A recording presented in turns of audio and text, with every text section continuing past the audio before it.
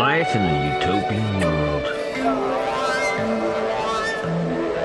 What would life be like in a utopian world? My name is Sam Green. I'm the director of Utopia and Form Movements. Utopia is a word with a lot of definitions. People make different things out of it.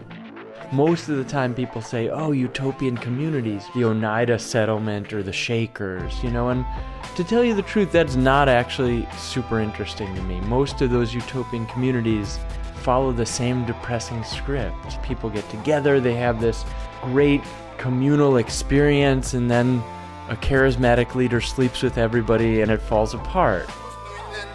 I'm much more interested in a more expansive definition of it, the impulse to make a radically different and radically better world, not just to go off and make a little perfect world for yourself.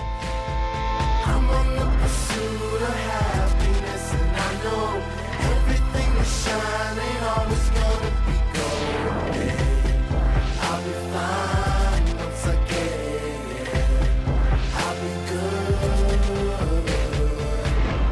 Pursuit of happiness. I'm realizing as you're talking that a lot of the stories that we've collected are really about personal utopias. Like they've given up on the world, they have idealized something and have decided to sequester themselves. And even those usually fall apart. I mean, what is it? Is it just inherent? Well, I mean, my own feeling about utopia is that and this is just personal, that it's fleeting. Thomas More's use of the word utopia, it's actually a play on words, coming from Greek roots that mean not and place. It's a place that does not exist. This is the world I want to live in.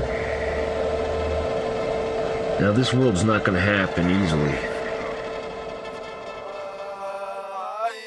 In 1939, at the World's Fair in New York, a time capsule was buried. It is to be opened in 5,000 years. And it's almost hard to even figure out what that year would be. 6939. They put all this crazy stuff in this huge titanium cylinder, shaving cream in a magazine, a newsreel. There's carrots in there. I don't know why they put carrots in there, but there's this great note. I remember a quote from it. It says, "We choose to believe that men will solve the problems of the world, that human beings will overcome their limitations and their adversities, that the future will be glorious."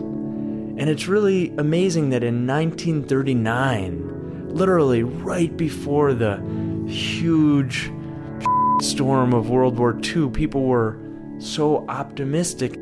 Looking around today, there are very few people, I think, who believe that the world is going to be better.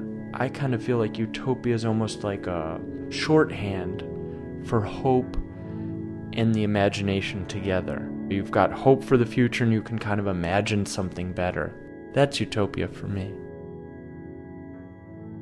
You are listening to Snap Judgment, and to hear more stories, visit snapjudgment.org.